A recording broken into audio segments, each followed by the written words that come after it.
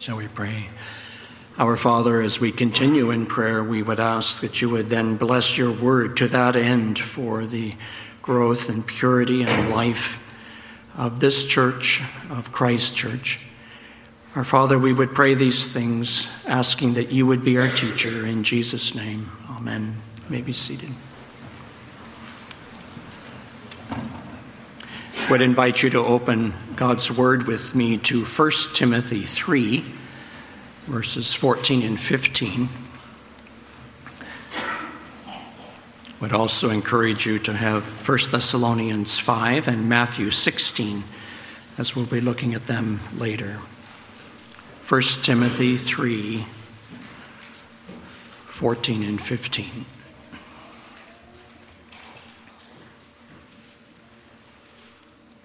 The Apostle Paul writes, I hope to come to you soon, but I am writing these things to you so that if I delay, you may know how one ought to behave in the household of God, which is the church of the living God, a pillar and buttress of the truth. John Stott writes, some people construct a Christianity which consists entirely of a personal relationship to Jesus Christ and has virtually nothing to do with the church. They've given up on the ecclesiastical institution as hopeless. But we need to beware lest we despise the church of God and are blind to his work in history. We may safely say that God has not abandoned his church. He is still building and refining it. And if God has not abandoned it, how can we? The church lies at the very center of the eternal purpose of God. End of quote. Nothing more important than the church of Jesus Christ. It's the center purpose of history. It's the central purpose for all of creation, the glory of Christ in his church. That's the theme of the whole book of Ephesians, the glory of the visible church of the triune God. The church is the fullness of Christ. The church is the new temple for the Lord of all nations. The church is the glory of God. The church is the display of God's wisdom. The church is the bride, the one that Christ loves and has died for.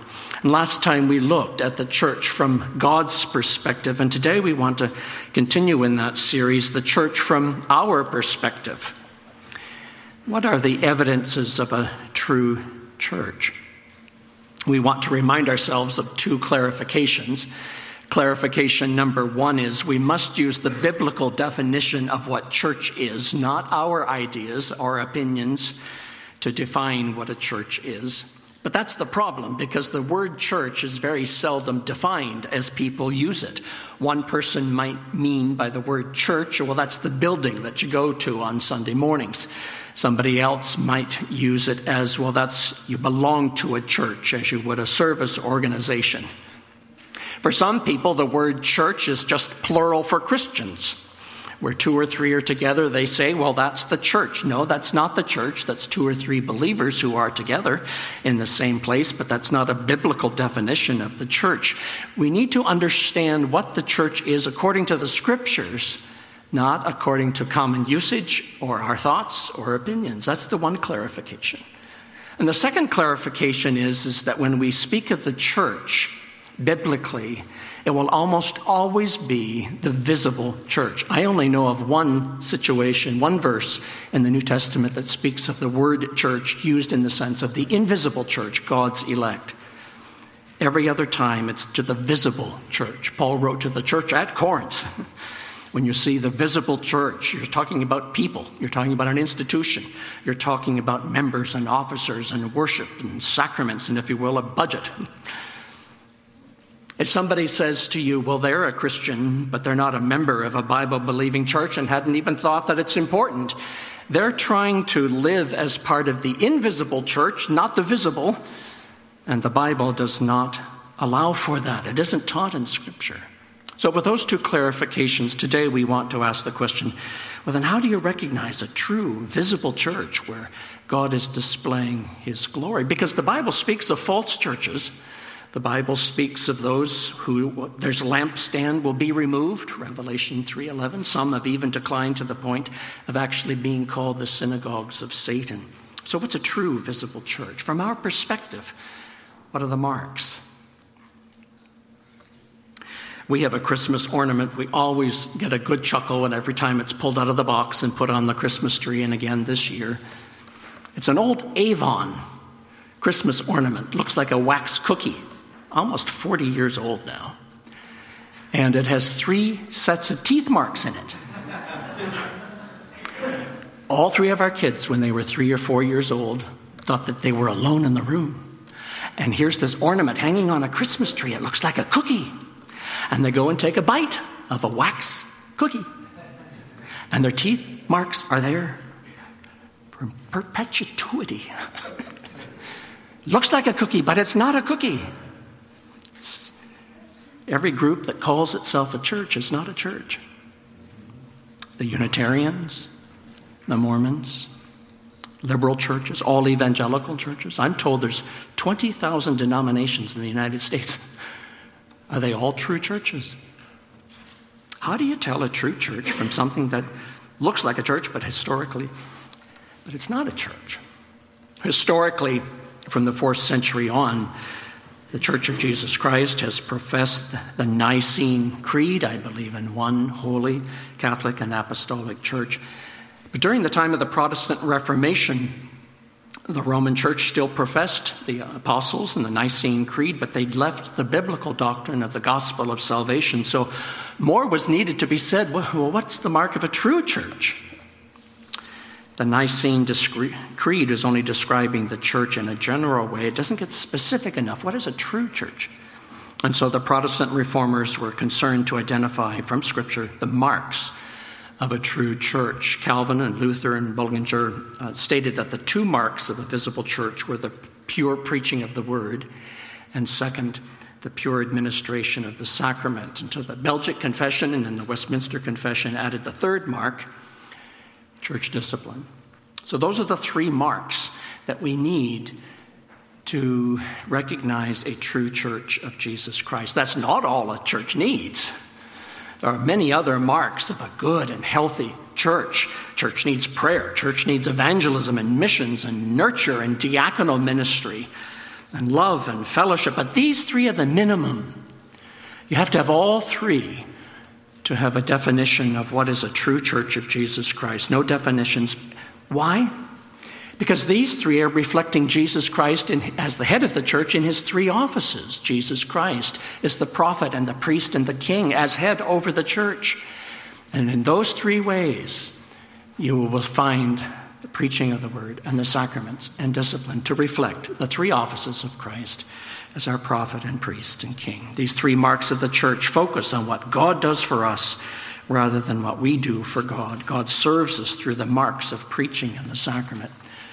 And a quote, Horton. So these 3 marks are going to display the very presence of Christ as the head of the church, as a true church of Jesus Christ. These are the 3 marks then. Is Christ the prophet? Is Christ's word faithfully preached? Second, is Christ the priest? Are Christ's sacraments biblically administered? And third, is Christ the king? Is Christ's rule consistently applied in discipline? How do you know a true church of Jesus Christ? Well, here's the first question. Is Christ the prophet? Is Christ's word faithfully preached? And 1 Timothy 3:15 tells us that the church is a pillar and buttress of the truth. Church is, first of all, a pillar. The ancient architecture, it was the columns that held up these huge buildings. Today, think of the steel frames that hold up these skyscrapers. Perhaps the mention of the pillar is also because in those days, they were the community bulletin boards. That's where all the notices were posted for the people as they passed by on market day could read things. Maybe it's both ideas to call the church the pillar of the truth, to uphold and to declare God's truth. She's also the buttress of the truth, or the NAS has the support. The adjective of this word, it means steadfast. It's the idea that the church of God is God's means of defending and protecting it, the caretaker of his truth. As Calvin writes, the church is the faithful keeper of God's truth in order that it may not perish in the world. It's not the sense that whatever the church teaches is the truth. Church is dependent upon the word to proclaim the truth. The church doesn't determine the truth. The Bible determines the truth, and the church only proclaims it. The church is to be founded on Christ, who is the truth, the way and the truth and the life. John 14:6. So any particular church is only the pillar and ground of the truth as she upholds God's truth, and the reverse is true.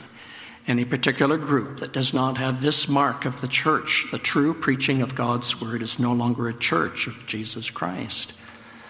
The mark of the true church is, first of all, the scripture, the word that's faithfully preached and believed. As the church father Tertullian said, they are true churches which hold to what they received from the apostles. Larger Catechism 43, Christ executes the office of a prophet in his revealing to the church in all ages by his Spirit and word in a variety of ways of administration the whole will of God in all things concerning their edification and salvation. And therefore the true mark of the church will be to declare the truth of God's word. The Bible requires this mark. Jesus requires this mark. The apostles required this mark. The Bible requires this mark of hearing and believing the word as a test of true followers of Jesus Christ, because saving faith ordinarily comes by the hearing and the preaching of the word. Romans 10:14. We're born again through the hearing of the word, 1 Peter 1:23. It's the word that cleanses the church and renews her, 2 Timothy 3. The scriptures are the church's sword, Ephesians 6. Her bread, Matthew 4, a lamp and a light for her path.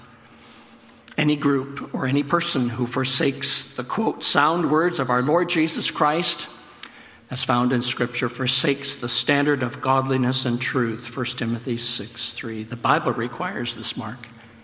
Jesus requires this mark of hearing and believing the word as a test of a true follower of Christ. Because what's true of the individual must be true of the group. Jesus said, John 5:24, whoever hears my word and believes him who sent me has eternal life. Abide in me and my word in you, John 15:7. Because my sheep hear my voice, John 10:27.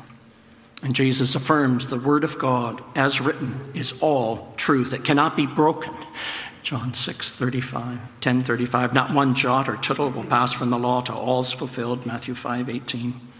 Therefore Jesus said, if you hold my teachings, you are my disciples, John 8:31. That's why Calvin describes Scripture as God's royal scepter. Christ rules us by his word. The Bible requires this mark. Jesus requires this mark. The apostles required this mark. Their ministry was described as the ministry of the word, Acts 4:31.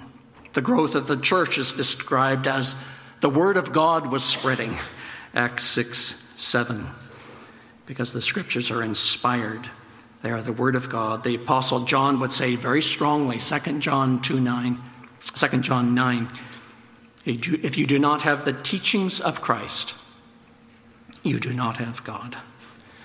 And this is why the reformers saw that the primary mark of a true church was the faithful preaching of the scriptures. Because the other two standards, sacraments and administration of discipline, flow from your understanding of the Bible. It becomes the greatest mark. In that sense, Herman Bavinck said the true church has really only one mark, the word, which is variously administered and confessed in the church's preaching and sacraments and discipline and life. So a college graduate has finished his degree and moved across the country, a new town, new job, wants to find a church. What do you look for first? Primary must be,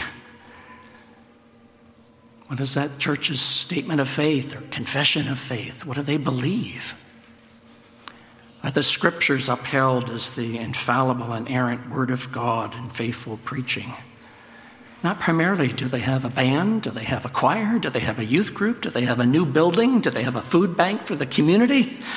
Do you have people my age? It's within 5 minutes of driving. All of those things can be factors, but not primary. Primary has to be, how do you know a true church of Jesus Christ? And the answer is Christ the prophet? Is God's word faithfully preached? The second question is, how do you know a true church of Jesus Christ? Is Christ the priest? Are Christ's sacraments biblically administered?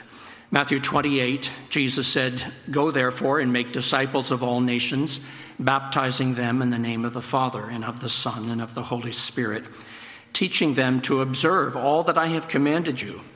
And behold, I am with you always to the end of the age." His two sacraments, the Lord's Supper and baptism, they're appropriate marks for the Church of Jesus Christ because they can't be divorced from the Word. You go disciple the nations, baptizing and teaching them. Luther had 4 forms of the Word. He referred to the eternal Word, the second person of the Trinity, Jesus Christ. Second, the incarnate Word, which we celebrate this time of year, Jesus Christ, very God, very man. Third, the inscripturated Word, the Bible. The fourth word, the shouted Word, preaching. And we might add to Luther's 4 words a fifth word, the sacraments, as Augustine and Calvin referred to them, because they are the outward signs and seals of the word preached. They are God's notary of his written word. And so therefore the sacraments are biblically administered in the way that Christ commanded them to be administered is the second mark of the church. Wherever we see the word of God purely preached and heard and the sacraments administered according to Christ's institution, there a church of God exists. John Calvin. So that helps us. If there's no sacraments administered, then it's not a true church of Jesus Christ. It's as Christ commanded that we administer the sacraments. So, for example, the Salvation Army, as much as they're a very useful and good group, they're zealous for helping the poor in the name of Christ, they do not practice baptism or the Lord's Supper. So they cannot be included as a church of Jesus Christ, a group of professing believers, certainly in a helpful service organization, but not a church. How do you know a true church of Jesus Christ? Is Christ the prophet? Is Christ the priest? Third, is Christ the king? Is Christ's rule consistently applied in discipline? Turn over just 2 pages to the left, 1 Thessalonians 5, 12 and 13. "We ask you, brothers, to respect those who labor among you and are over you in the Lord and admonish you, and to esteem them very highly in love because of their work. Be at peace among yourselves." When one puts their faith in the Lord Jesus Christ as Savior and Lord, they're transferred out of the kingdom of Satan into the kingdom of his Son. And then we joyfully obey Jesus Christ as our Savior and King and Lord and Master, as individuals and as a group. What God requires from the individual, he's requiring from the group. And so Jesus would say, Matthew 7:21, "Not everyone who says to me, 'Lord, Lord,' will enter the kingdom of heaven, but the one who does the will of my Father who is in heaven." So a true church must obey Christ's rule, enforce his laws in obedience and submission to the King. Do you see then how this mark of discipline flows from the word?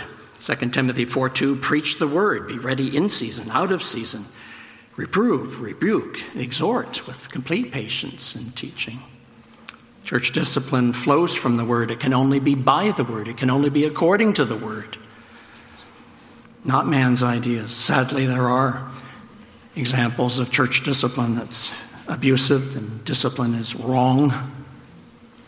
It has to be according to the word of God in all meekness and humility and slowly calling us to repentance. But it comes from the preaching of the word. Preaching is not merely to tell stories. It's not a seminar. It's not a lesson. It's not sharing. It's not to make us necessarily feel upbeat. Certainly there's joy.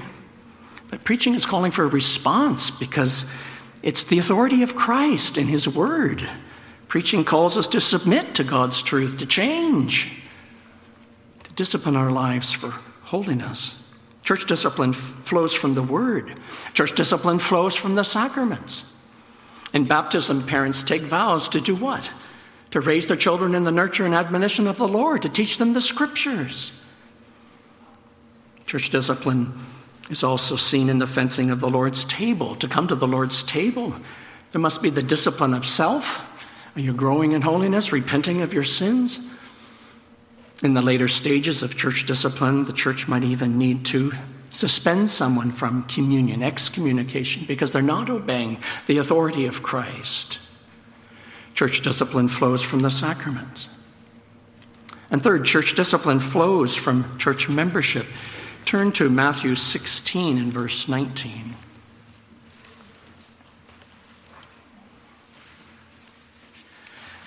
Matthew 16 and verse 19.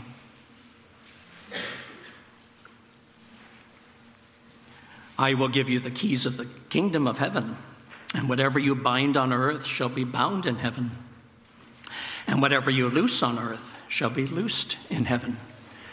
And turn over the page, Matthew 18, 17 and 18. And if he refuses to listen to them, tell it to the church. And if he refuses to listen even to the church, let him be to you as a Gentile and a tax collector. Truly, I say to you, whatever you bind on earth shall be bound in heaven, and whatever you loose on earth shall be loosed in heaven.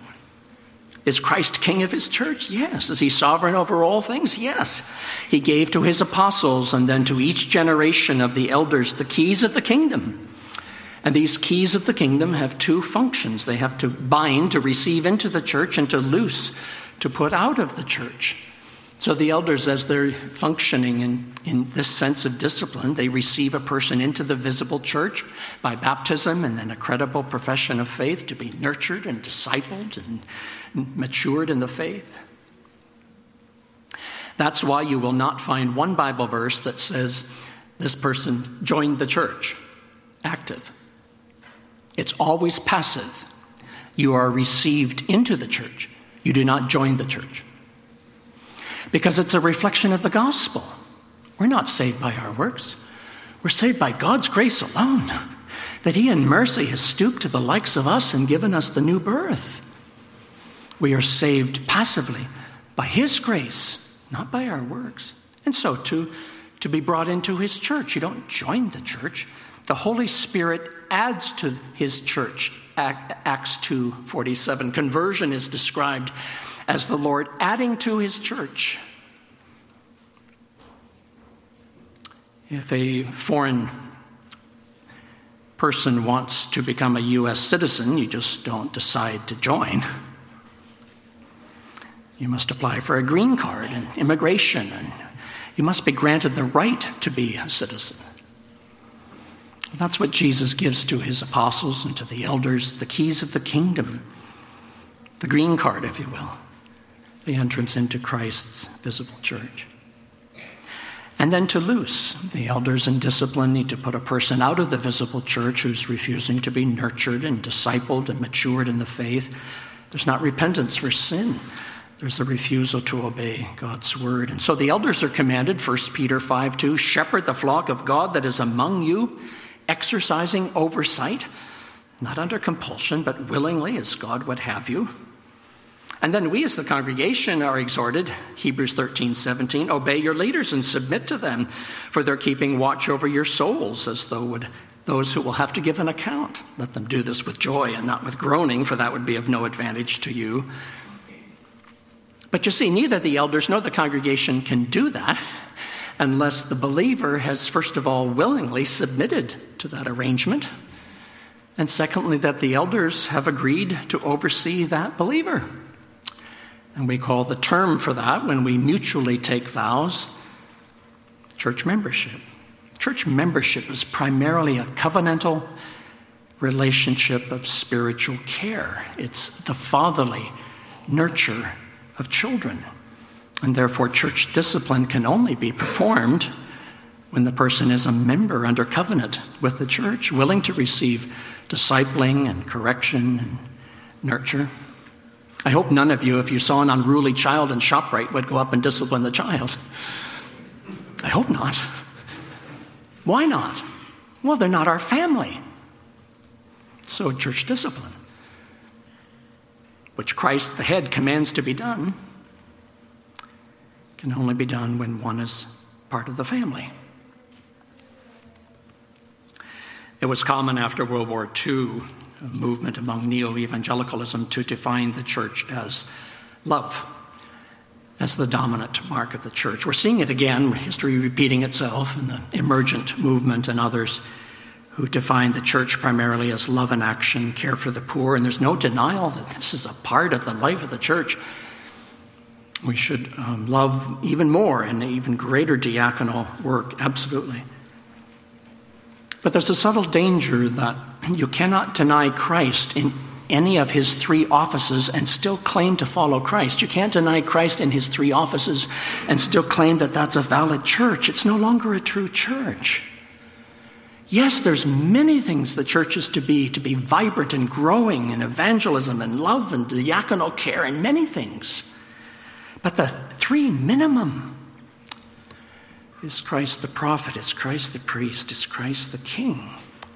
And so when somebody has a low view of the visible church, they don't understand Christ as king over the church. They don't understand.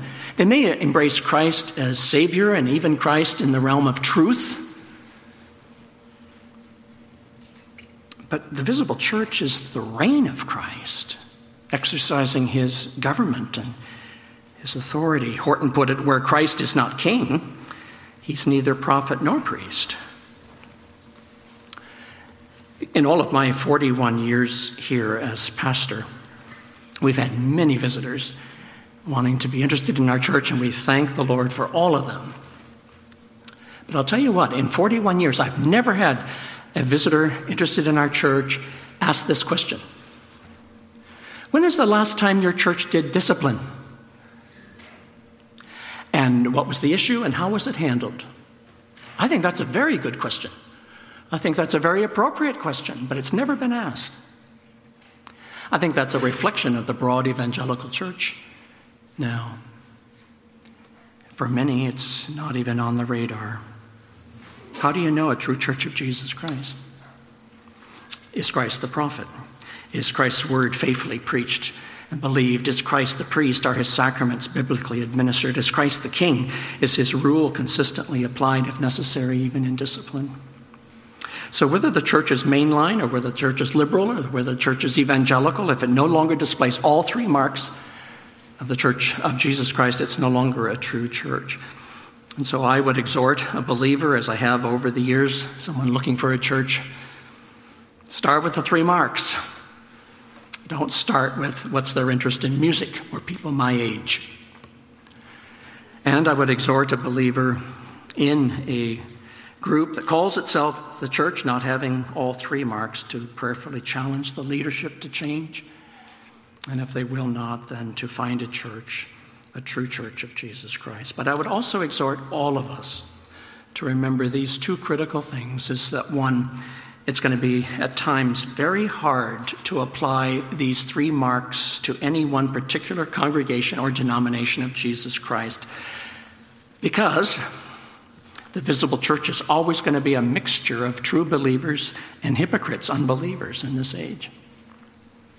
There's always going to be tares among the wheat, weeds in the flower garden until Christ's return. The Gospels refer to the church as a big net that catches both good and bad fish, Matthew 13.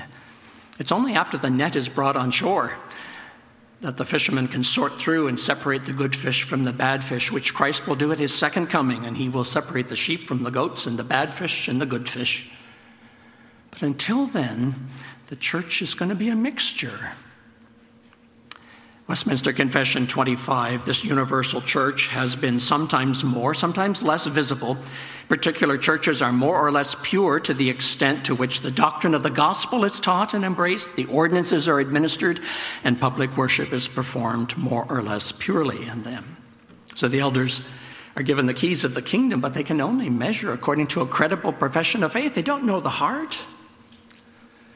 And yes, they are called to exercise the keys of the kingdom, to put out those who are impenitent when that becomes evident. But not all false professions are going to be evident in this age. They will on Judgment Day, but not until then. And so it's going to be very difficult at times to apply these 3 marks to any one particular church. And the other reason is it's why it's so difficult to apply these marks is there's never going to be a perfect church until glory. Revelation 25:5, the purest churches on earth are subject to both mixture and error. You notice what it says. Not the least pure churches. It says the most pure church is still subject to a mixture. Well, that's the parallel to each of us, isn't it? When we make profession of faith, we still have many sins. We're repenting of our sins. We're attempting to apply God's word more and more. And so too, any one particular congregation or whole denomination, they're imperfect. They might be wrong on some teaching. The question is, are they continuing to repent, continuing to conform to the Scriptures?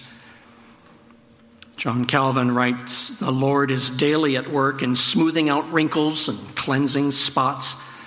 From this it follows that the church's holiness is not yet complete. The church is daily advancing and is not yet perfect. It makes progress from day to day, but has not yet reached its goal of holiness. Just as there's no true church that has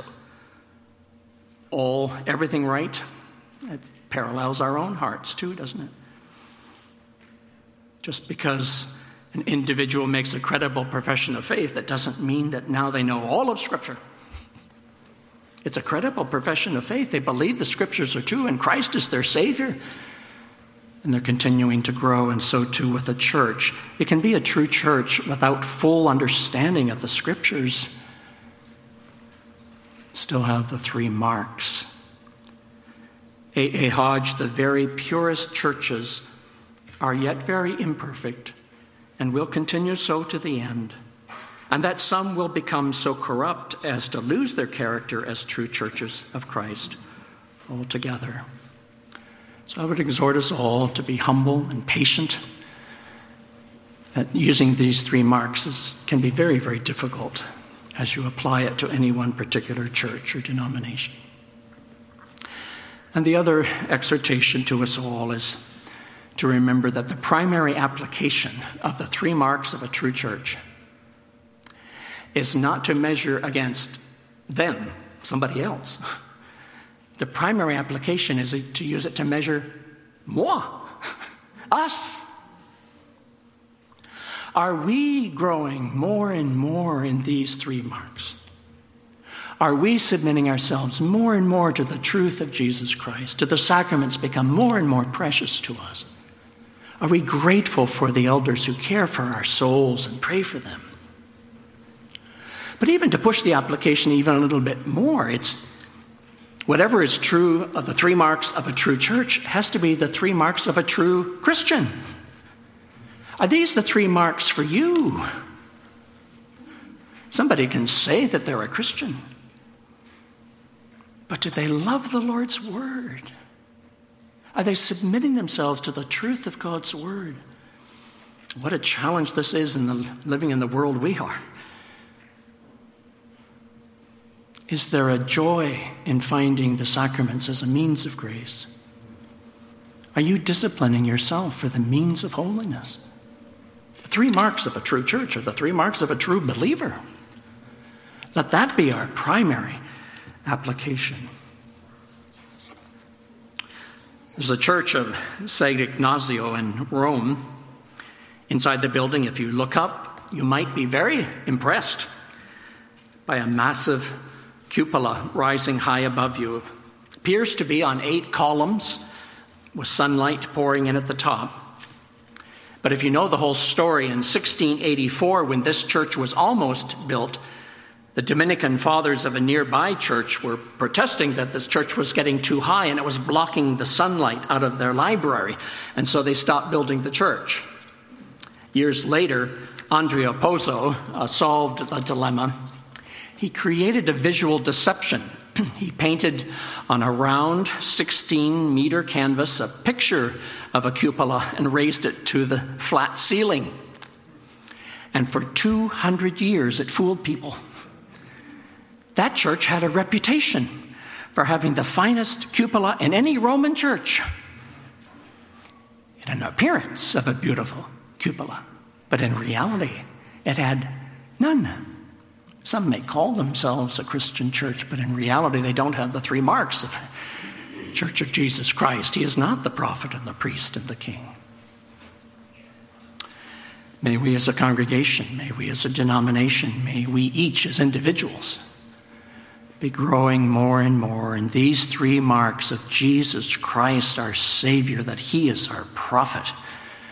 Christ's word is faithfully preached and believed. Christ is our priest. His sacraments are biblically administered and loved. Christ is our king. His rule is consistently applied and obeyed. Shall we pray?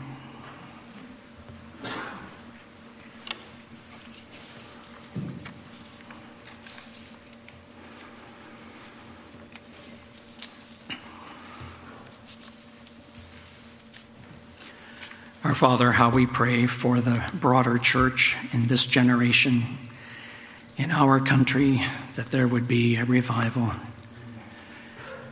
We are so off the tracks, off the rails in so many ways, broadly speaking. How we pray that there would be a return to repentance and to be the worshiping you in the beauty of your holiness, to love your word and to hold that as our absolute truth, rather than everyone's own individual truths and feelings governing their lives. So we would pray that for our own denomination, our own congregation. Continue to show us ways that we should be repenting and submitting ourselves to growing and maturing.